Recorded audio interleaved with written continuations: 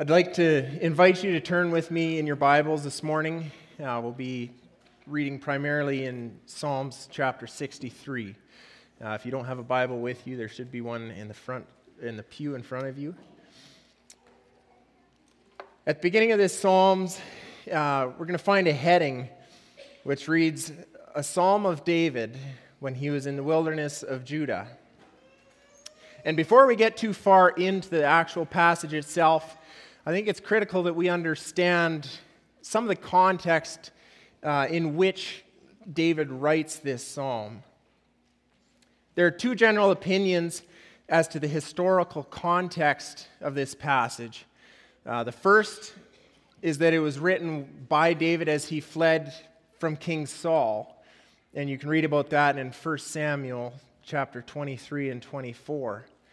The second opinion, and the one that I have found to be most probable, is found in 2 Samuel chapter 15, as David, who is now king of Israel, finds himself once again fleeing to the wilderness of Judah. This time, however, it's not just any old enemy that's pursuing him, but rather his own son, Absalom. And if you recall from last week, Pastor Don read from 2 Samuel chapter 12, which is when the prophet Nathan comes to confront King David about his adulterous affair with Bathsheba. And starting in verse 11 of chapter 12, we read together, "Thus said the Lord, Behold, I will raise up evil against you out of your own house, and I will take your wives from before your eyes and give them to your neighbor. And he shall lay with your wives in the sight of this sun, for you did it secretly, but I will do this thing before all Israel and before the sun." Now, an interesting note is that this was fully fulfilled through Absalom, who not only revolted against his father David, but also lay with his father's concubines in the sight of all Israel, which you can read in 2 Samuel 16, verses 20 and 23. Now, the main reason why I believe that this is the period in which our psalm is contextualized this morning is because as we read in verse 11, or as we will read in verse 11 of our passage, David very clearly refers to himself as being king. Now, while David did flee into the wilderness from Saul, he was not yet reigning as the king of Israel. And this was made clear in a few different passages, but one would be 1 Samuel 24, where David spared the life of Saul as he was hiding in a cave. And having cut off a corner of Saul's robe, David is struck with guilt for what he had just done. Reading in verse 8 of 1 Samuel chapter 24, reading, "David also arose and went out of the cave and called after Saul, 'My Lord, the king.'" So although David had been chosen by God and anointed by Samuel, and although Saul had already been rejected by God as king, David had not yet become king over Israel. So it's in this context of David in the wilderness of Judah being pursued by his own son Absalom that we'll read our passage together in Psalms chapter 63. It says, "O God, you are my God. Earnestly I seek you. My soul thirsts for you. My flesh faints for you, as in a dry and weary land where there is no water. So I have looked upon you in the sanctuary, beholding your power and glory. Because your steadfast love is better than life, my lips will praise you. So I will bless you as long as I live. In your name I will lift up my hands. My soul will be satisfied as with fat and rich food, and my lips will praise you and my mouth will praise you with joyful lips, when I remember you upon my bed and meditate on you in the watches of the night. For you have been my help, and in the shadow of your wings I will sing for joy. My soul clings to you, your right hand upholds me. But those who seek to destroy my life shall go down into the depths of the earth. They shall be given over to the power of the sword. They shall be a portion for jackals. But the king shall rejoice in God. All who swear by him shall exult, for the mouths of liars will be stopped. Now, I was really struck as I reflected on this passage over the past few weeks. Because far too often I find myself reading and not really taking the time to dig into what was actually going on when the passage was written. And there's no denying that in and of itself, it's clearly a beautiful psalm. But when we view it through the context, which we discussed earlier, it begins to take on a whole new depth. In verse 1, we read, "O God, you are my God." Right off the bat, I want us to take note of two things in this opening statement. First, David identifies that it is God himself who he is speaking to. And secondly, we get a sense of just who God was to King David. He wasn't just some guy that was there to chat when he was bored, needed a hand, or maybe he was a few bucks shy in the checkout line. No, David begins our passage this morning by identifying the fact that God was his God, his Savior, and his Lord. He had a deep personal relationship with the Heavenly Father that far surpassed a casual chat with a stranger. This opening statement really sets the tone then for the remainder of the passage. And there are three main points that I want to take note of from the passage this morning. And to make things a bit easier, I started them all with the same letter. Hey, simple things, I'm telling you. First off is David's desire for God. Secondly is David's devotion to God. And finally is David's deliverance by God. So let's start on the first one, David's desire for God. Starting in verse 1, we read, "O God, you are my God. Earnestly I seek you. My soul thirsts for you. My flesh faints for you, as in a dry and weary land where there is no water. So I have looked upon you in the sanctuary, beholding your power and glory." In the second half of verse 1, we begin to see the heart of a man who is looking to meet with a God that he knew so well. David said, "Earnestly I seek you." The Webster's Dictionary defines the word earnestly as this: in an earnest and serious manner, not lightly, casually, or flippantly. Now, how often do you and I get caught up in this kind of casual, nonchalant approach to our relationship with Christ? Part of one of my favorite passages in Jeremiah chapter 29, where God is speaking to the children of Israel through the prophet Jeremiah. Verse 13 says this: "You will seek me and find me when you seek me with all your heart." Proverbs 8:17 says, "I love those who love me, and those who seek me diligently find me." And Jesus again in Matthew 7:7 says, "Ask and it will be given to you. Seek and you will find. Knock and it will be opened unto you." David then continues on to flesh this thought out by putting it into a visually relatable context for us.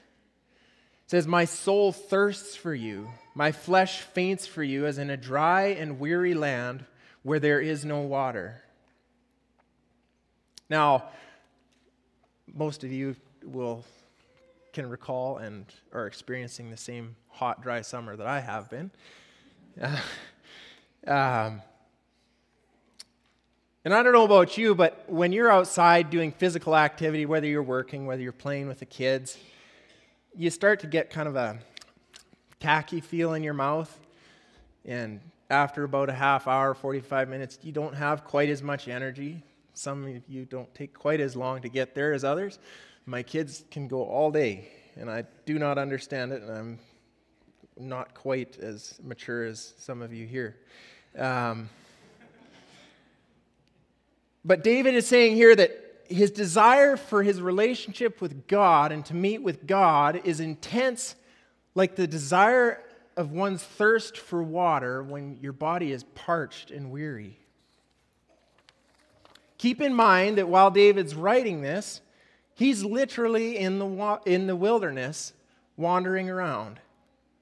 In fact, if you read the whole story in 2 Samuel, you'll find this passage in chapter 17, starting in verse 27. It says, when David came to Mahanaim, Shobi the son of Nahash from Reba of the Ammonites, and Machir the son of Amiel from Lodabar, and Barzillai the Gileadite from Rogelim, brought beds, basins, and earthen vessels, wheat, barley, flour, parched grain, beans, and lentils, could pass on the lentils, honey and curds, and sheep and cheese from the herd, for David and the people with him to eat.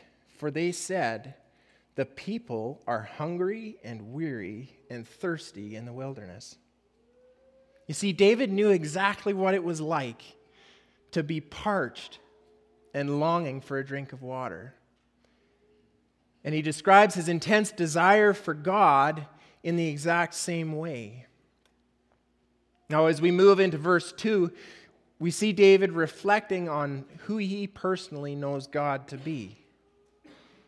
Verse 2 says, so I have looked upon you in the sanctuary, beholding your power and glory.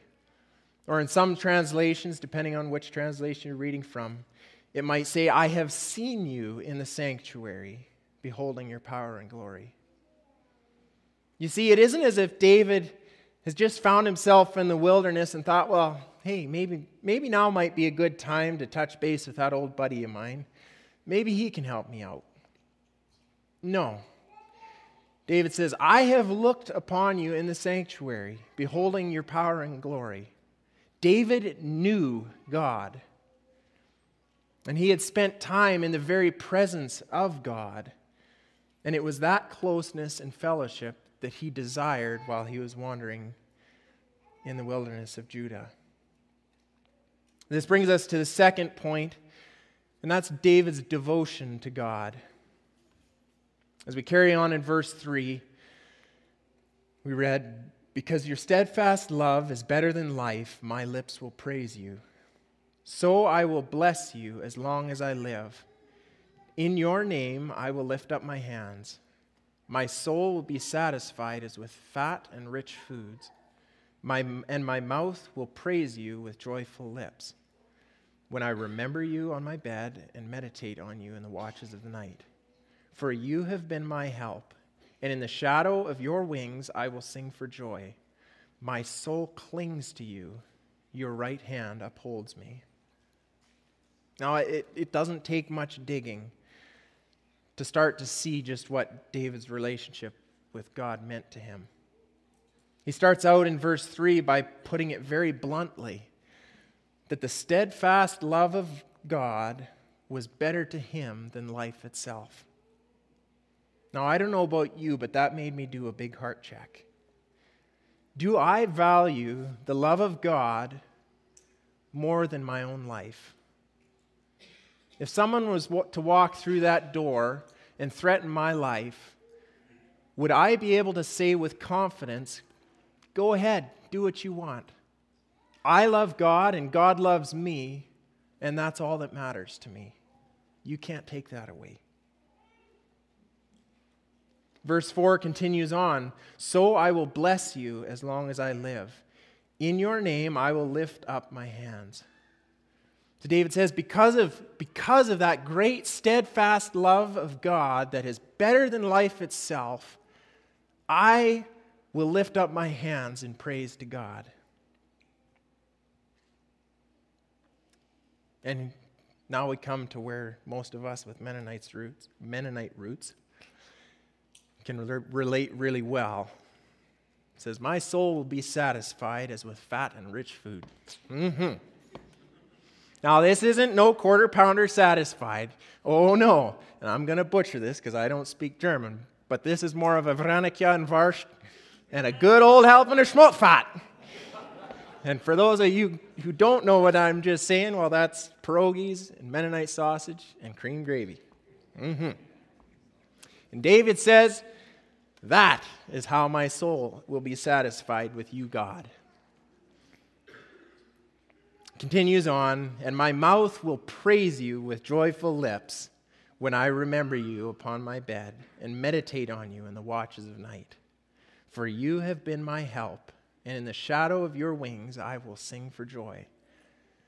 My soul clings to you, my right hand upholds you. Your right hand upholds me.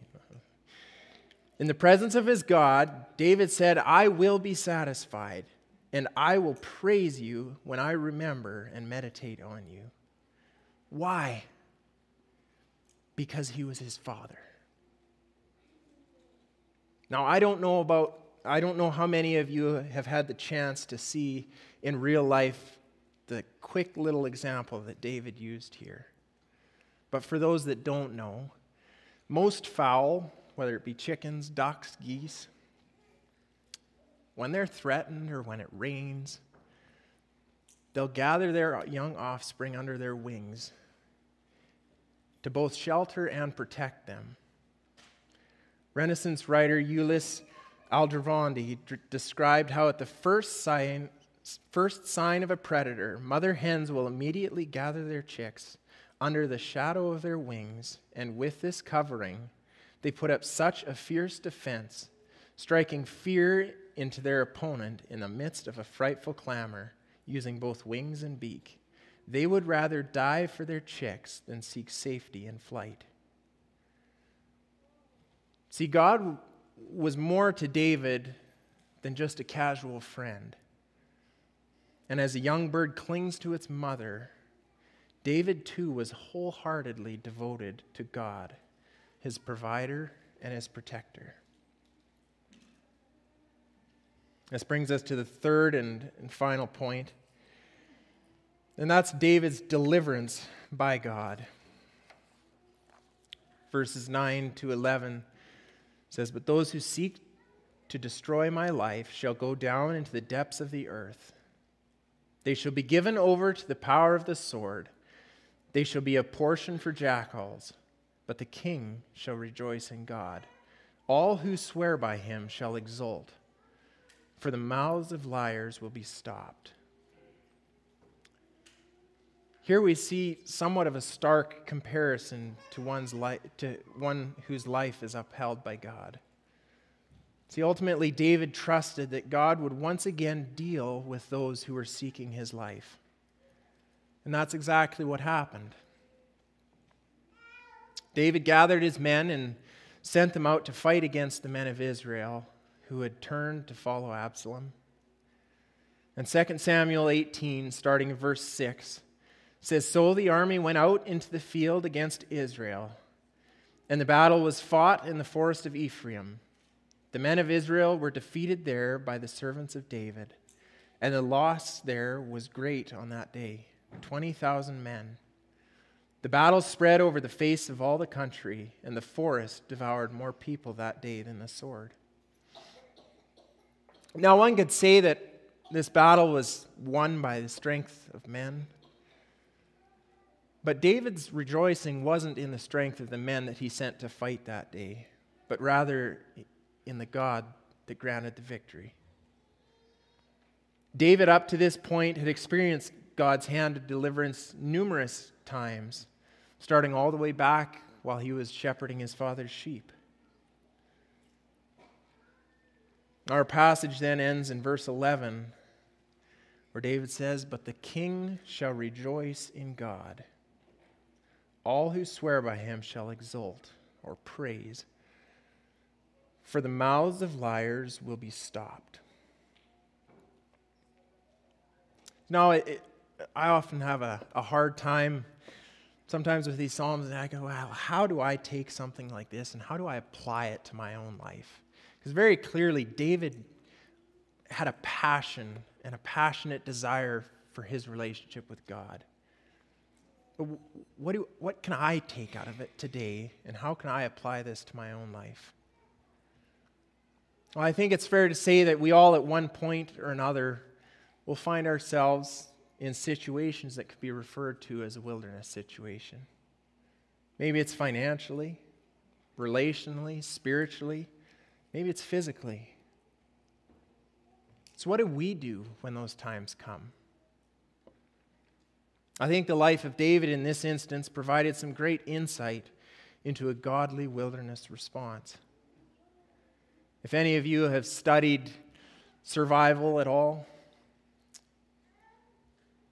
who's your biggest enemy when you're lost by yourself? You. Simply put, you are your own biggest enemy. And yet, you are also the one piece of the situation that you can control. You may not be able to control the situation that you're currently enveloped in, but what you can choose to do is what you can do is choose how you react or respond to it. You see, David could have just as easily, before he even left Jerusalem, he could have just thrown up his hands and said, well, hey, it was fun while it lasted, right? And let his son take over. But instead, he chose to turn to God. See, far too often, when I find myself in a tough time, when I just, things aren't going my way, it's a little bit dry and dusty,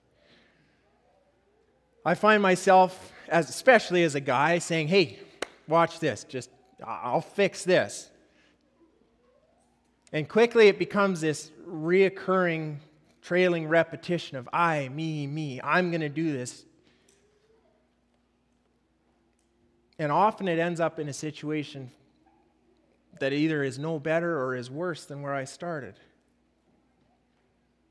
Why is it so hard to turn to God when things get tough? It's not that He's not there or that He doesn't care what I'm going through. In John 16, as Jesus is speaking to His disciples shortly before His crucifixion, He encouraged them with these words. He said, behold, the hour is coming, indeed it has come, when you will be scattered, each to his own home, and will leave me alone. Yet I am not alone, for the Father is with me. I have said these things to you, that in me you may have peace. In the world you will have tribulation, but take heart, I have overcome the world. See, Jesus promised His disciples that they would face tribulations or hardships in life. But more importantly, He encourages them that He has overcome the world. In other words, in the world you will face hardships and trials, but Jesus has dominion of the world in which you're facing those situations. Your wilderness is small, not insignificant, but small in the hand of our Heavenly Father. David in our passage this morning was in the middle of a wilderness period, and yet here he is praising God. How? The biggest step is to focus our eyes on the one unchanging source of hope, Jesus Christ. That first step in changing our focus is often the most difficult step to take. But when we do, there's a change of perspective that takes place. Isabella Lilius Trotter, or more well known as just Lilius Trotter, was born into a wonderful godly home. At the age of 12, she lost her father, and a short 13 years later, her mother as well, leaving her as a 25-year-old woman now to carry on with life.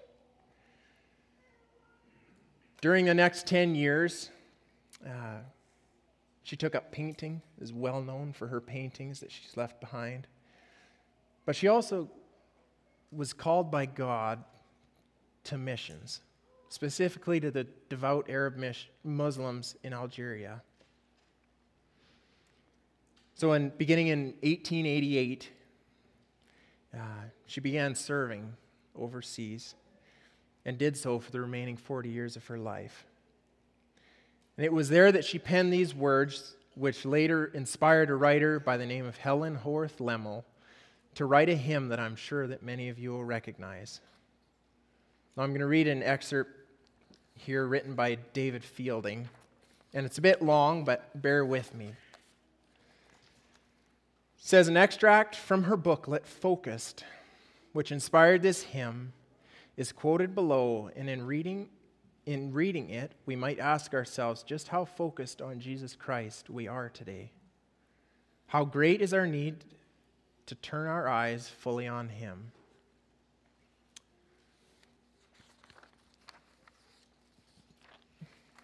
This is Lilias Trotter's words from her booklet, Focused.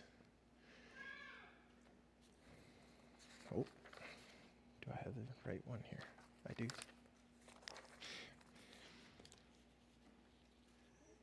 If the Sun of Righteousness has risen upon our hearts, there is an ocean of grace and love and power lying all around us, an ocean to which all earthly light is but a drop, and it's ready to transfigure us. Gathered up, focused lives intent on one aim, Christ. These are the lives on which God can concentrate blessedness. It is all for all by a law as unvarying as any law that governs the material universe.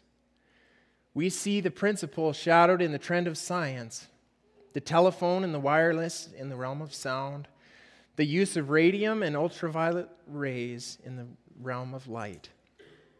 All of these work by gathering into focus currents and waves that dispersed cannot serve us. In every branch of learning and workmanship, the tendency of these days is to specialize, to take up one point